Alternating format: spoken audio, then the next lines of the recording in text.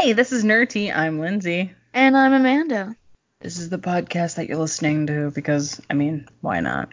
Today is the day you venture into our geek girl minds and the minds of some of the craziest. So let's start off with the Weekly Geekly. This is where your favorite basic bitch and bog witch try to keep you up to date on all things geekdom. And this week we will definitely have some new marvelous news. I see See what what you I did did there. there? I totally see what you did there. There have been a couple rumors floating around like Beverly. We're all floating in Feige's Marvel trance. But Iron Man himself has come down to confirm that he will be in Black Widow.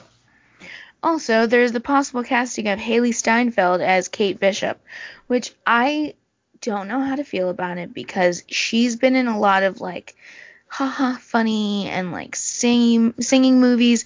So I don't know if she can handle being serious. Not to mention her music career. Can you imagine all the Marvel films they would have to like base off of her new single or new album that comes out? I'm just not Yeah. about that life. Plus, she's not Kate for me. People can hate or love that comment, but she's just not my Kate Bishop. Sorry, just not. However, I would love to see them bring somebody over from London or the UK. Yes. And put them in a role. I want to see that person interviewed in an accent and then on screen with an American accent. I think that would be badass. Give me Daenerys Targaryen. Normally I would agree with you because I love my mother dragon. I just feel like she needs a break. There's been a lot of time with Game of Thrones. I feel like she needs to go more into random movies and just kind of figure out where she wants to go next. Because she's been in a franchise. She might not want to. She might want a break. I feel like Emma Watson did. Yeah. She went on that feminist movement, and I'm all about it. She went on the feminist movement, did a whole bunch of funny movies. I feel like she's on that timey-wimey thing, like Keira Knightley. Keira Knightley just disappeared into the time zone of the 1800s or something. Oh yeah, no, she did a lot of period pieces, and I'm not talking about menstruation. Well, now that we've gone on that sidebar. However, I think the best news this week has to be that Marvel has definitely got Spidey for at least 2 more films. Woo! New deal was signed on Thursday, according to inside sources. In exchange for the Feige's awesome expertise, Marvel and Disney will receive 25% of the profits. Disney will retain its merchandising rights, which we all know means everything to Disney. Now I'm hungry for porgs. Stop it. The porgs are too cute to eat. But they look like they'd be delicious. Delicious. It's like when people eat guinea pigs.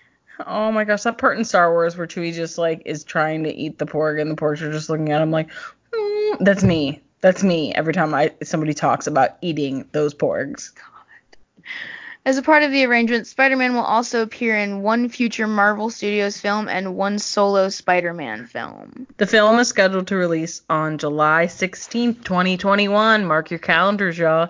Amy Pascal will also produce the film through Pascal Picture, as she has already done on the first 2 Holland-led films. Feige also stated, "I am thrilled that Spidey's journey in the MCU will continue, and I and all of us at Marvel Studios are very excited that we get to keep working on it. Spider-Man is a powerful icon and a hero whose story crosses all ages and audiences around the globe. He also happens to be the only superhero with the superpower to cross cinematic universes. So as Sony continues to develop their own Spidey universe, you will never know what surprises the future might hold." Feige. Dude, why does Feige always have to fuck with my heart, man? He's literally the worst. I have been watching my boyfriend seethe in pain from not knowing what Feige is going to do with the New Mutants. And honestly, I'm right there with him. But he's giving me my Jane Thor, so I guess I'll have to remain calm for now. Because Natalie Portman's back, and there are possibilities, and I have faith in Tycho. However, I want my X-Men done right, Feige. Hey, take a deep breath, Lindsay. Okay.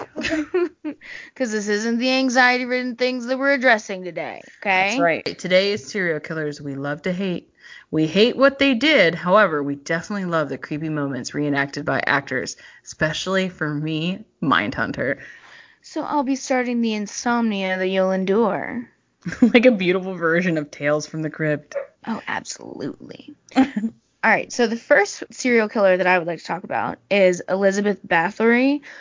She was a Hungarian countess that lived in the 16th and 17th centuries. You know, she was born in 1560, died in 1614, just 2 weeks after turning 54 years old. Jeez. Oh, yeah. And her family had control of Transylvania. What? Yes, Transylvania. She was married, had 4 kids, somewhere between 1602 and the death of her husband in 1604. And after his death, the rumors of her cruelty really began to surface, and they say that it even ramped up even more after her husband's death. So the way it goes is, with the help of servants, she was rumored to have tortured and killed more than 600 girls. And allegedly, she kept a diary with the names of all of her victims, which totaled over 650. But that diary has been more of a legend, and it's never been found. And the murders of those born as peasants went unchecked for years until claims were made in 1609 that she killed a bunch of girls of noble birth. So did they, like, she only kill girls of noble birth, or was it just like... No, she, from what it said, she killed mostly those that were peasants because nobody paid attention to them. Nobody really noticed.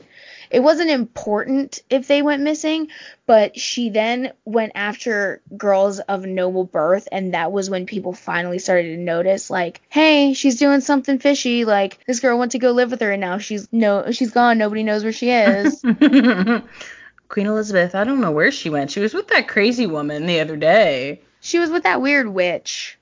So she was arrested December 30th of 1609 with a few of her servants, and the trials didn't begin until 1611. But that trial led to the execution of 3 of her servants, all of whom were charged with witchcraft and burned at the stake. But the better question is, what happened to her? Did she get put to death too, or was it just the servants?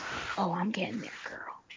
So Bathory herself was never tried. Like, she was never put on the stand or anything, but she was informally charged with the death of 80 girls and for the killings, but she was confined to her home until she died. So she literally was basically put on house arrest until she died 2 weeks after she turned 54. Now, the rumored methods of torture and death for all of these girls: she burned them with hot irons, she would beat them to death with clubs, stuck needles under their fingernails, which makes my hands hurt just thinking about Just that. makes my spine hurt. All Yes. of it. I think I've had enough. It's torture Oh, just to hear. Well, guess what? Get ready to get tortured some more. She would pour ice water over their bodies and let them freeze to death outside. She would cover them in honey so that bugs could feast on exposed skin. So she just was a horrible, nasty person who tortured these people like Vlad the Impaler, but like more like waterboard torture. Like, it's just bad. Yeah. She would sew their lips together. Hello, Billy Butcherson. She bit chunks of flesh off of their breasts and faces. And then, additionally, witnesses said she liked using scissors on her victims to cut off their hands, their noses, their genitals. And they said one of her favorite pastimes was using scissors to slice open the skin between their fingers. My favorite rumor, and actually it's the reference I make often when I talk about skin, like if somebody asks me about my skin, you're like, oh my god, you have such pretty skin. She was basically a cannibal who bathed in the blood of her victims to maintain her youth and beauty. I just do it because of my anemia. Ew. And that's what scientists actually figured out, that's why they did it. Like, Yeah, that's why people would drink it, and then they'd be like that whole vampire thing that went around, and like, I can't even remember if that was like the 1800s or like the 90s. Oh, it's There was been a going vampire on guy. for centuries. It's like, you're anemic. But I'm going to finish with this about Elizabeth Bathory. In more recent years, scholars have uncovered that the rumors of her violence may have been greatly exaggerated for the monetary gain of her rivals, which were all men, okay? So, honestly, she could have been just a normal person, or honestly, she could have been a blood-sucking murderous demon sent by Morningstar himself, so who knows? So, yeah, that's it for my homegirl Elizabeth Bathory. Oh my god, she's a fucking creepy. Yeah. She bathed in the blood of peasant girls to keep her youth and beauty. Hashtag not my type of feminism. That's a nice warm spot. What are you talking about? Okay, so of course, anybody that knows me knows that I love anything murdery, like in this sense. Like I love murdering people.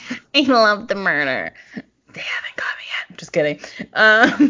I like all the shows that they put out, and recently Mindhunter has grabbed me in a whole new fierce way by having one of my favorites, Ed Kemper. So, of course, because of that, I picked Ed Kemper, who is played by Cameron Britton, and he is truly fucking amazing. Like, I truly had chills watching him portray such an oddly, like, freaky guy that, like, at the end of the episodes, you're like, oh, he's my friend, until that last episode at the end of season 1, you're like, oh, fuck, if Kemper's my friend, fuck that shit. No wonder that dude had a panic attack. Poor Ford.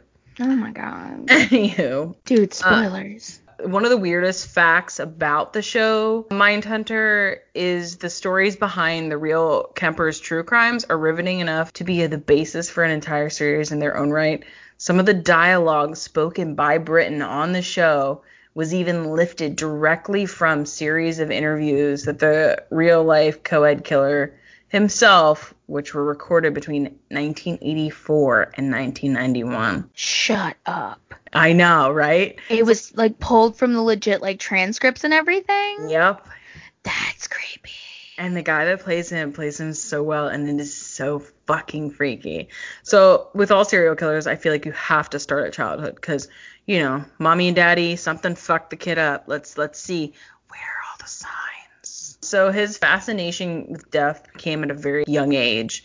So we start with his birth in December 18th, 1948. He had a contentious relationship with his alcoholic mother, who moved him and his 2 sisters to Burbank, California, to Montana, after she divorced his father in 1957. Can you imagine that change from California to Montana? Dude. I thought it was a shock going from like New Jersey to where I live now, like it from population of like in the 20,000 range to literally my town's population is under 2,000. Our like houses were stacked on top of each other where I used to live, and my neighbor is a quarter of a mile away from me now. I could scream and he probably wouldn't hear me. Oh my god, that's terrifying. Stop reminding me Murder that. house. Stay sexy, don't get murdered. So it never gets better, it only gets worse. So he showed signs of severe mental disturbance from an early age. He would cut off the heads of his sister's dolls and even coerced the girls to play a game he called Gas Chamber. Okay, wait. He coerced his sister into playing, or he coerced the dolls? Like the girls, the sisters, like the girls. Like his sister and their friends? Yeah, to play Gas Chamber. What the? And which, wait, the details, it's all in the details. Which he had them blindfold him and lead him to a chair where he pretended to writhe in agony until he, quote unquote, died. At 10, he buried one of the family cats alive. And 13, he killed another with a knife. Okay, I don't want to talk about dead cats now because I'm staring at my cats across the living room from me. And I could never. All the signs. Well, and thank God I'm not a psychopath. And you got to think this is 1957, probably 60s era. But it gets worse. Okay? It gets worse from there? He killed his own grandparents, honey. Oh my God. After sending him to live with his father briefly in hopes that he would cure his behavior, his mother tried passing him on to live with his paternal grandparents in Norfolk, California. Back to Cali. Going back to Cali. Hoping they could be more help to him. Unfortunately, she couldn't have been more fucking wrong, in my opinion. After a fight with his grandmother in 1964, 15-year-old Kemper shot and killed her in the kitchen. And then he shot and killed his grandfather. And when he told authorities why he killed his grandmother, it was because he wanted to see what it felt like, and that he killed his grandfather so he wouldn't have to grieve the loss of his wife. It gets worse. I mean, but that's kind of nice of him that he didn't want his grandfather to die of a broken heart, just like a gunshot wound. I mean, it could be that, but it also could be sexist. I mean, the world may never know. Yeah, that's true. Okay, so following the murder of his grandparents, it only gets worse.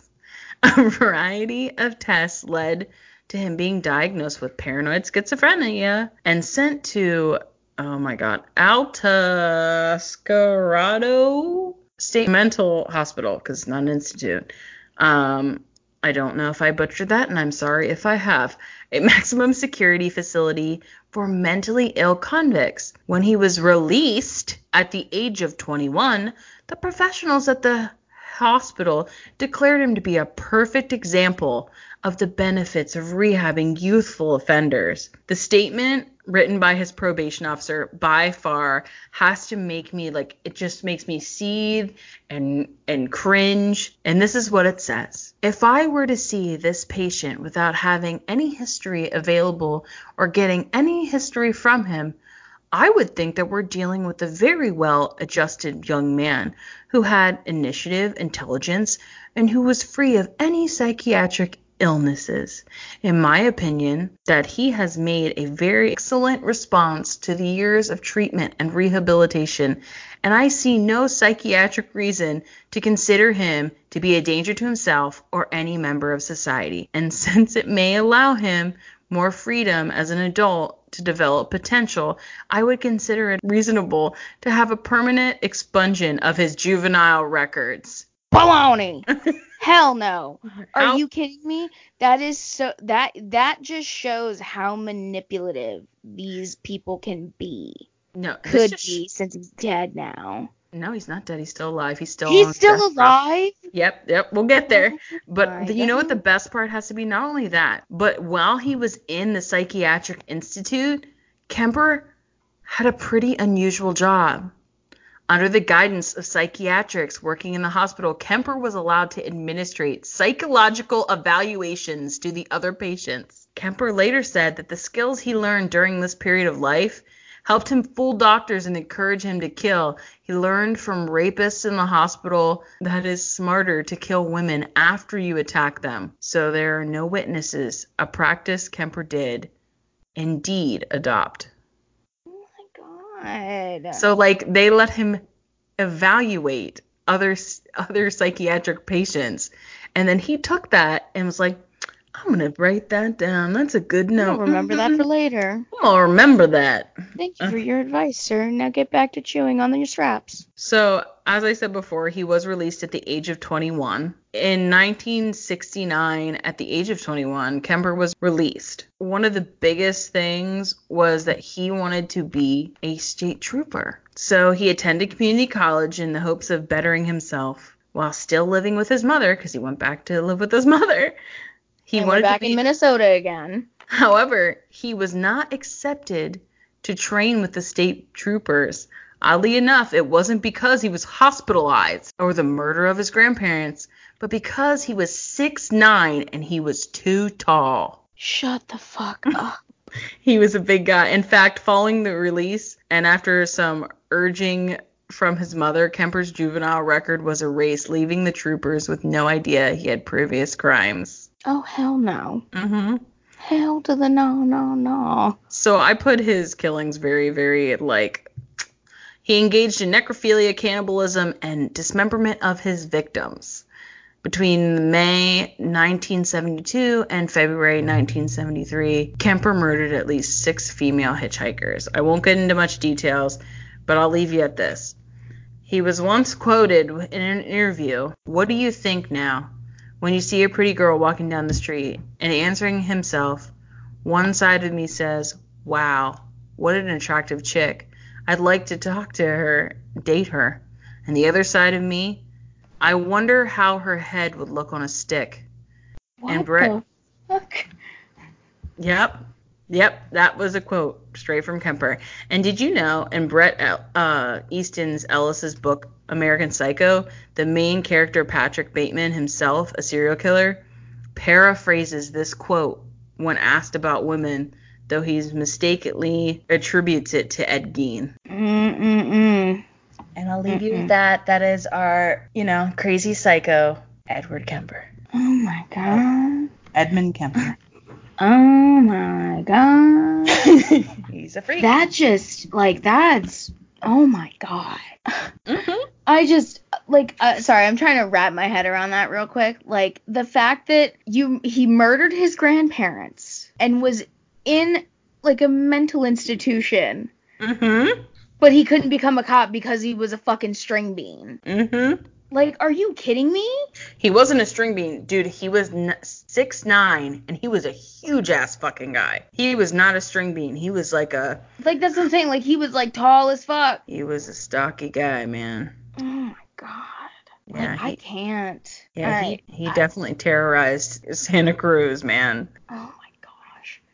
All right, so my second lovely killer is one of my, you know me, I have a fascination with the macabre, the creepy, the crawly, the just not the spooky ghost blood and gore things, but the knowing the backstory of things and knowing about the people who have committed the crimes.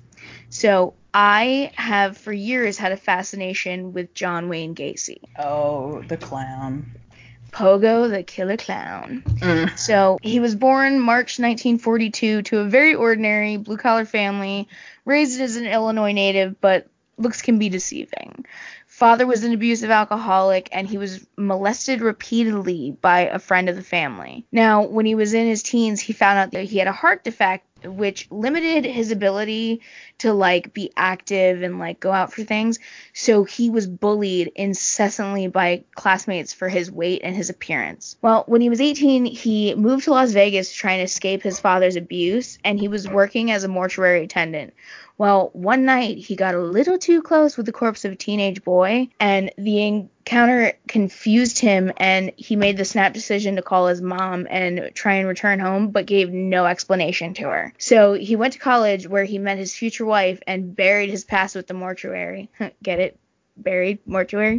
Anyway, oh God. He and his wife moved to Iowa, where he was managing 3 restaurants of a chain of fried chicken places, and he joined the Waterloo JCs, which what I found out was it was like a men's club, and there was a very, very deep, dark underbelly to this club, as there were rumors of wife swapping, drugs, prostitutes, and loads of pornography. So it was a swingers club. Yes and no. Swingers club isn't exactly, drugs and prostitutes. It's just a whole lot of sleeping with each other's wives and husbands. So during this time, he also started to indulge in his love of teenage boys, and he acted on those desires. Many of those times were with the young boys employed at the restaurants that he managed. So then Gacy turned his basement into a place where underage boys would be enticed to hang out by the promise of, alcohol and porn. And that is where he would take advantage of them. Did you know that John Wayne Gacy would even go as far as to play a game with the boys? Did you read about that? I did, and my computer restarted itself, and I lost all of the articles I had. Okay, so just to piggyback on yours for a second. So John Wayne Gacy would do this thing where he would bring boys into a room, and then he would be like, do you want to see a magic trick? Or do you want to try to do this trick? And he was like, oh, they kind of probably would be like, okay, cool, yeah, sure. He'd tie them up, try to see if they could get out of it, and then he would do all his shit. Because they couldn't, because once he tied it, they were done. Well, yeah, because motherfucker was practically a Boy Scout. Of course he could tie some knots that nobody will be able to get out of. Mm-hmm. But he would also take advantage of them once they became, too intoxicated to resist. So forget even tying them up. They were just wasted, passed out. Well, and that's what I mean. He would do this game after he got them drunk. So it's okay, yeah, sure, dude, tie me up. I can totally get out of that. I got this, man. I can totally jump this 10-foot wall, no issue. So all while this was happening, Gacy's first wife was pregnant and then raising their 2 children, a boy and a girl born in 67 and 68 respectively, at which this time Gacy described his life as perfect. And he gained the approval of his father that he had so desperately sought after for the entirety of his life. And during his life, he was married twice and divorced twice. He had 2 biological children with his first wife, and then he gained 2 stepchildren with his second wife. In 1967, that was the year that Gacy's abuse of young men really began to ramp up, as he hired the son of a fellow JC member's son to do odd jobs around his house, and he used the same tactic of beer and porn to lure him in and proceeded to force him into oral sex, but this was just the start. He used the guise of a research project where participants were paid $50 for their participation, and sometimes going so far as to blackmail these boys into sexual submission. But in March of 68, Gacy's first arrest for the assault occurred when the young man whose father was a fellow JC with him and told his father about the incident, who immediately notified the police, as did another young man reported what occurred. Gacy was charged with oral sodomy for the first young man and attempted assault of the second. Both charges he completely maintained his innocence, pretended he knew nothing about it, didn't do it, nothing. So Gacy's been known as the Killer Clown because he was a part of a group that dressed as clowns for charity events and for parties, and he even told the police during interview, quote, "Clowns can get away with murder." He said that to a cop. Like, he was under investigation, and he was just talking to a cop and was like, yeah, clowns can get away with murder. Creep. Yeah, exactly. So in 1968, Gacy was convicted of assaulting 2 teen boys and sentenced to 10 years, but he was released in the summer of 1970 on parole. So he served less than 2 years of a 10-year sentence. Okay? Less than 2 years for assaulting 2 boys. Like, come on now. And then he was arrested again the following year after he was accused by another teen boy, but those charges were dropped when the boy didn't show up for the trial. Now, in the mid-1970s, 2 more boys accused Gacy of rape, and he was questioned by police about the disappearances. This time of Gacy's life was referred to as his cruising years, when he committed most of his murders. Now, in December of 1978, it was the beginning of the investigations into Gacy's crimes, when he was the last known person to see a young man named Robert Piest, who went to see Gacy about a potential job with his construction company. Now, 10 days after Piest disappeared, the search of Gacy's home uncovered evidence of his involvement in many crimes, including murder. So much murder. So much murder. He first committed murder in 1972 after luring his 16-year-old victim to his home. The police investigation uncovered trenches beneath his home that were filled with human remains, totaling 29 bodies, 8 of which were never able to be identified. And I just sit here and think to myself, what air freshener were you using, Gacy? Because he should have bottled that shit. Instead of the paintings that he had prisoners paint for him, he should have bottled his potpourri and sold that shit online. Straight up, the smell coming from down there. Because, they would have guests in the house, and they would have, his wife would ask about the smell. He said that there was, moisture trapped in the walls, and it was causing that smell. He literally made up an excuse for why there was the smell of dead, rotting bodies, saying that there was moisture trapped in the walls. So Gacy admitted to killing 30 young men and boys, but has been accused of more. In all, he was charged with 33 counts of murder after a rejected plea of innocence by reason of insanity. He was diagnosed schizophrenic by multiple psychologists. Here we go, schizophrenia again. Mm-hmm. But they rejected that plea of, innocence by insanity, and he was executed by lethal injection in 1994. Now, there have been many movies about John Wayne Gacy, but one of my personal favorite ones is from actually another perspective. While he was sitting on death row, Gacy was corresponding with a young man named Jason Moss, who had a fascination with serial crime and decided to make Gacy the subject of his criminology class's term paper. Well, Jason attempted to get inside Gacy's head, find out what made him tick. He was, trying to appear as the type of boy that Gacy went for, which was, the vulnerable, at-risk youth from a dysfunctional family, like just your average at-risk youth, basically. Mm-hmm. And it started with letters, and then it evolved into Jason Moss sending Gacy pictures of himself, like shirtless, oiled up, having like just pumped iron to try and make himself look like real, like sexy. And it then turned into phone calls on a regular basis, and the two of them built up a rapport, and Gacy asked him to visit him before he died, which he eventually accepted. Now, the meeting began with them joking around and eating together until Moss asked Gacy about his first murder, which is when Gacy's light demeanor turned into complete hostility and anger, telling Moss he could easily kill him. So this led into, Gacy getting a little bit too close and giving some flirtatious contact, and then he threatened to rape and murder Moss right then and there. But Moss fought back, physically and verbally abusing Gacy before the guards came in and just kind of yanked him out of there. Now, he returned home and he got one final phone call from Gacy, and Gacy let him know that, the stay on my execution was denied and I'm going to be killed. And Moss let him know that he was being played the whole time and that it was all an experiment. And Gacy just hung up the phone and got ready to die. Now, the whole movie was based on real events that occurred between John Wayne Gacy and Jason Moss, which Moss wrote a book on their relationship, and before it was turned into a movie in 2010 called Dear Mr. Gacy.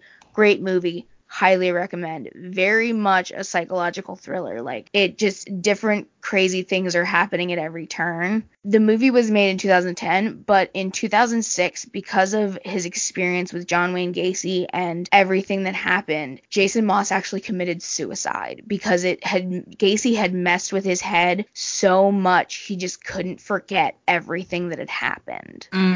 True sociopath. When he gets in your head, you can't get him the fuck out. Yes. There's a lot of detectives that go through that, even like with cases, and they can't solve them. And they try to get in the mind of the serial killer, and it just becomes too much. And now, the final murderer of our evening. Are you ready to put the key in the door and really unlock this Israel Keys? Why did you bring back so many keys?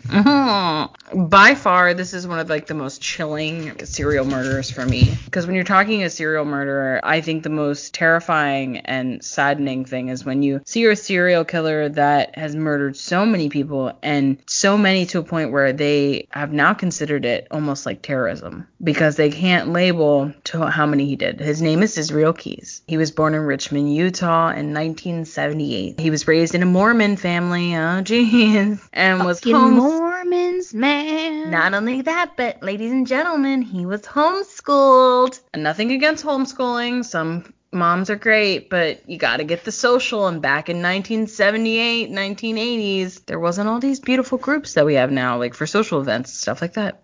Sheltered children. His family moved from Aladdin Road area, Washington, and they became neighbors and friends with some people and occasionally attended a Christian Identity church. Eventually, however, Keys rejected religion entirely, identifying as an atheist shortly before his arrest. Yeah, because I'm pretty sure God wasn't going to take you back then at that point. Just saying, the body of Christ. Just saying. There's no point in repenting. He doesn't exist anymore to me. Keys served in the U.S. Army in 1998 through 2000 at Fort Lewis, Fort Hood, and in Egypt. He started a construction business in 2007 in Alaska. Of all the places, Alaska. What the fuck is he gonna build out there? It's a great place to hide, ain't it? Keys Construction, working as a handyman, contractor, and construction worker. So here's where we get down to the nitty gritty, the victims. And this is where, like, if you got a sour stomach or this just isn't for you, sorry. I summarized it with Edmund, but it's not going to come with Keyes. Keyes' first victim was in Washington State in the 1990s. Keyes admitted to the investigators that he killed 4 people in Washington State, claims which are subject of an active investigation by the FBI as well as police in that state. He lived in several places in the state from the late 1990s until 2008. As a specialist in the U.S. Army, he was stationed in Fort Lewis sometime between 1998 to 2001. Keyes also lived in the small city of, hope I don't butcher all these, Colville in eastern Washington and in Makah Reservation community of Nye Bay on the Olympic Peninsula. Keyes did not have a felony or criminal record in Washington, although he had been cited in Thirst County, which is like kind of in or near Olympia, for driving without a valid license. In an earlier incident, he pleaded guilty to driving under the influence. Authorities are reviewing unsolved murder and missing persons cases determined which, if any, may link to Keyes. Because Keyes, they're saying it'll all come up at the end, but he wasn't really very blunt about what he did and where he did it. He confessed to at least one murder, though, in New York State. Authorities have not determined the identity, age, or gender of the victim, or when or where the murder has occurred, but regard the confession as credible. Keyes had ties to New York State. He owed 10 acres and a run-down cabin in the town of Constable. Keyes also confessed to bank robberies in New York and Texas. The FBI later confirmed that Keyes robbed a community bank branch in, let's just say New York, in 2009. Well, let's just say it's New York. The FBI said that Keyes had threatened people in the bank with a handgun, although there were no injuries, which is, I think, a great thing. He also was told that he burglarized a Texas home and set it on fire. Keyes was also linked to the deaths of Bill and Lorraine Currier of Essex, Vermont. Although with his confession, authorities say that they have enough evidence to link Keyes to the murders. The Vermont couple was last seen after leaving for work in 2011.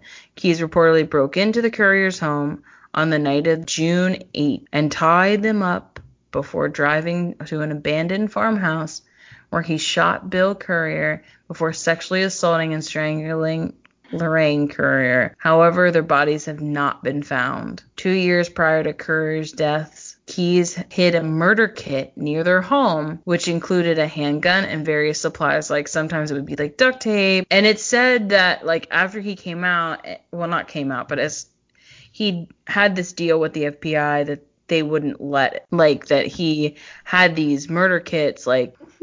What's your doomsday prepper shelter filled with? Well, we got some duct tape, I got some rubber gloves, a few tarps, some rope, I got my my knives down there, and then I got a few hazmat suits because I gotta keep my clothes clean. Well, and this is the crazy thing. So they'd be like, when you go to Home Depot and you see those yellow or the orange tubs? Yeah. So he'd hide those. Like near the house, in the ground. I recently saw, and I think it was Crime Junkies, that somebody had found a trunk, and it looked like that it could have been one of Israel Keyes' murder kits. Shut up. So he has these hidden around. Even to this day, there could still be murder kits out there that we just have no idea, because there are so many murders that he could have committed that they can't even link him to. It's crazy. I want one. I want a murder kit. I want one of his murder kits. Oh my god, no, I don't want any of that bad juju. He probably has some like really good knives in there though. Ugh. Keyes used these supplies during the murder of the Curriers. After the murder, he moved most of the items to a new hiding place in Parrishville, New York, where they remained until after his arrest. Keyes planned murders a long time ahead. He took extraordinary action to avoid detection. Unlike most serial killers, he didn't have a victim profile. He always killed far from home and never in the same place twice, which is what makes it so hard for them to peg him now that he's no longer with us. On his murder trips, he kept his mobile phone turned off and paid for items in cash. He had no connection to any of his victims. In Currier's murders, he flew to Chicago, there rented a car to drive 1,000 additional miles to Vermont, and then he used a murder kit he had hidden 2 years earlier to perform the murders. Oh my god. Yeah, Keyes was really messed up. He Hella admired. prepared. Yes, he admired Ted Bundy. Like, they had several similarities. Both were heavy drinkers, methodical, intelligent, felt a possession over their victims. However, there are notable differences. One being the fact that Ted Bundy had a type. He had a type of victim he liked. You know, skinny, hair parted right down the middle, pretty girls. I'm safe, thank God. So he had a deal, yeah, for Ted Bundy, not Keyes. If Keyes was still alive, he didn't care. He had no profile. He also had a deal going on with the FBI where, as long as, from what I understand, as long as they didn't announce him in the press, he would continue to talk. However, he wanted to be killed within a timely manner because he didn't want to live any longer, and he knew what he did. But the FBI kept wanting to get more information. Keyes was also last known for the murder and kidnapping of 18-year-old Samantha Koenig, a barista working in Anchorage, Alaska. Authorities say that Keyes kidnapped her from her place of employment, stole her debit card and property, and then murdered her the following day. My first question is, do they have Starbucks in Alaska? I don't know. It's not a Starbucks, I can tell you that, because if you look up, they have a great documentary on Oxygen about Keyes, and they actually show you the footage that they, like, when this case broke, they didn't initially show any footage of, like, the inside of the place where she worked, or like the outside, and they have him getting into a car and stuff like that. But no, I don't think it's a Starbucks. Sorry. So it's one of those like cute little independent coffee shops that calls coffee what it is, small, medium, and large. Yeah, probably English. You know, it's a great language. Not bigger, and I mean this is a 20. Police stated that Keyes sexually assaulted Koenig before her murder. I hate that I was laughing when I said that. I'm so sorry. You psychopath. Oh my god. I was laughing at you, but like I couldn't stop laughing. No. But like sexual assault is not funny. It's not funny at all. After Koenig's death, Keyes left on a cruise out of New Orleans, leaving Koenig's body in a shed. When he returned home, he took a photograph of her body with a 4-day-old issue of Anchorage Daily News, maintaining the illusion that she was still alive in his ransom demand. What? After demanding $30,000 in ransom, Keyes dismembered Koenig and disposed of her body. Oh, I'm gonna butcher this one. Sorry, guys. Matanuska Lake, north of Anchorage. Keyes was arrested in Texas after using Koenig's debit card, which he had previously used in New Mexico and Arizona. Like, all that fucking planning, dude. All that fucking planning. Not only did you get caught on fucking camera kidnapping a bitch, but you used her fucking debit card and then asked her parents for fucking ransom? Hey, he ran out of traveler's checks. At least like pull everything out of an ATM at first. I mean, cash only. Do it in like Anchorage and then just kind of like Not only that, go down.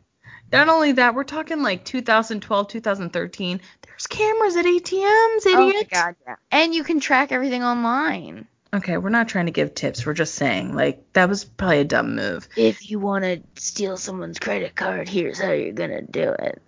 You sure as shit don't steal it, then use it.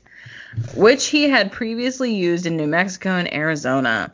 Keyes was subsequently extradited to Alaska, where he confessed to Koenig's murder. He was indicted on the case, and his trial was scheduled to begin in March 2013. However, let it be known that Keyes was a U.S. veteran, lived a quiet life in Anchorage's best neighborhoods, doing well-regarded handiwork for unsuspecting customers.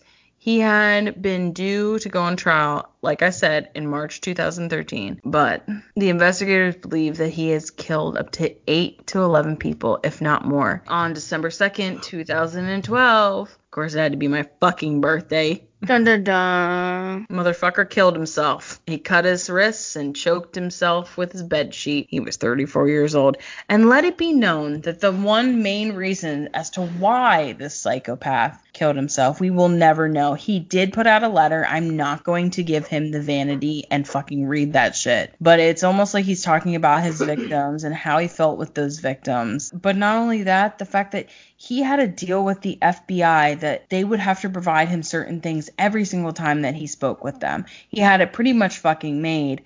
But somehow, some way, him being in investigation leaked to the press, which was part of their deal that they wouldn't leak to the press.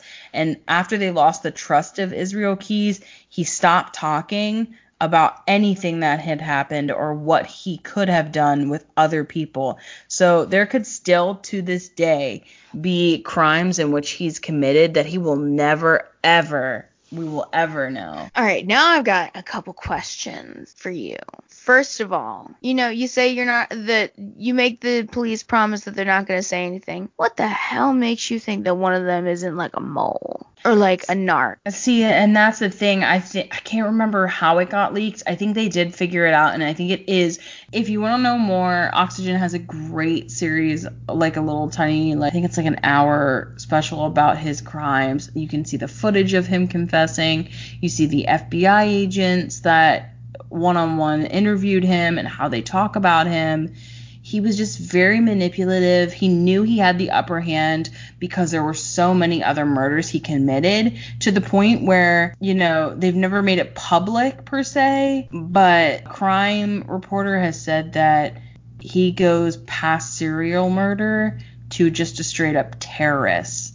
But the FBI has never come out publicly with that. Okay, but why does he fall into the realm of terrorists? That's my question, because if you look at the way that he was interrogated, he had the upper hand. He terrorized so many people. He didn't have a actual profile like most serial killers fall into a profile. Mm-hmm. He seems like he just killed to kill, with all the hate in his heart, and just didn't care who he took out. It was just fuck it, I'm gonna do it. Who the fuck cares? Wow. So I guess causing terror. So for me, I think it's more the fact that he caused so much terror, but I also don't know what the FBI would classify as a terrorism. But he's definitely a murderer that could have killed so many random cold cases, so many unsolved missing cases.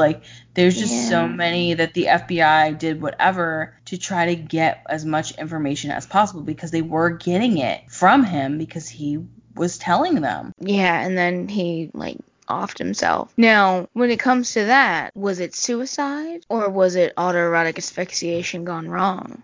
I'm pretty sure it was suicide. With a blood fetish. Because once he shut down, they knew it was only a matter of time, because he was insistent on being on death row and it to be within the month or so of death row that he was assigned. He had very specific wants, needs, and all that jazz. Even to when he spoke with them, I think it's him. He wanted a cigar, he wanted a coffee, and something else, or he would not talk. And they would bring it every single fucking time. Dude, I'm lucky if I get a glass of toilet water if I want to talk to someone. And if I remember correctly, the girl that's the FBI agent even said that. So every time he came in, they would have to bring him in. So he would have to come transported over. It wasn't like it was connected. He wasn't obviously a county. Yeah. Because it's he wasn't in Gen Pop. No, which just makes a whole nother, he just, for me, the reason I pick him and the reason I gravitate towards those cases is because how many cases are still there that are still his, and we'll never know. And he was a father. He was a veteran. He had it made. He had the white picket fence in the cul-de-sac environment, and you weren't a family annihilator. You were literally just you would go on trips and kill people. It was a hunting trip. You'd plan that shit years in advance. Like the movie The Pest. Dude, it's how many murder kits do you think are out there? Oh, dude. Knowing that there may be one in Vermont, I almost want to find a treasure map. But then it would end up being SpongeBob, and I'd find a spot and it'd be 2 gold doubloons. Well, you gotta think they're not even just in Vermont. They're everywhere, Amanda. He traveled everywhere for the military. There could be one everywhere. It could be right next to your house. Dude, I'm totally gonna try and fucking find it. Go if check. It's next to my house. Get a metal detector, y'all. Now I want to find a murder kit in Pennsylvania. Or I could just make my own. FBI, please don't come after me. That's a joke. I'm not being serious. Don't put me on any watch lists, please. I'm not with her. I don't know her. Who's this strange woman in my podcast? She doesn't even go here. Sweetie, did you even go here? I just have a lot of feelings. Go home. Just go home. Now that I'm totally ready to not sleep tonight. I know, right? So many body chills just sitting alone recording this. Like, I'm fucking terrified to go and lay in my bed tonight. Dude, I'm gonna hear, like, weird creaking noise and I'm gonna be like, who the fuck is that? But I will say this. I'm living for the bump of the night, and I'm so glad that these people are no longer with us. Like, Ed Kemper, just so y'all know, is on death row. He's still the fuck alive, but I think he's pretty cushy in there. He's not leaving. You want to know more? Look him up. They've done so many things on him, from ID Channel to Oxygen. Just look him up. Also, Mindhunter, they do a pretty good depiction of him.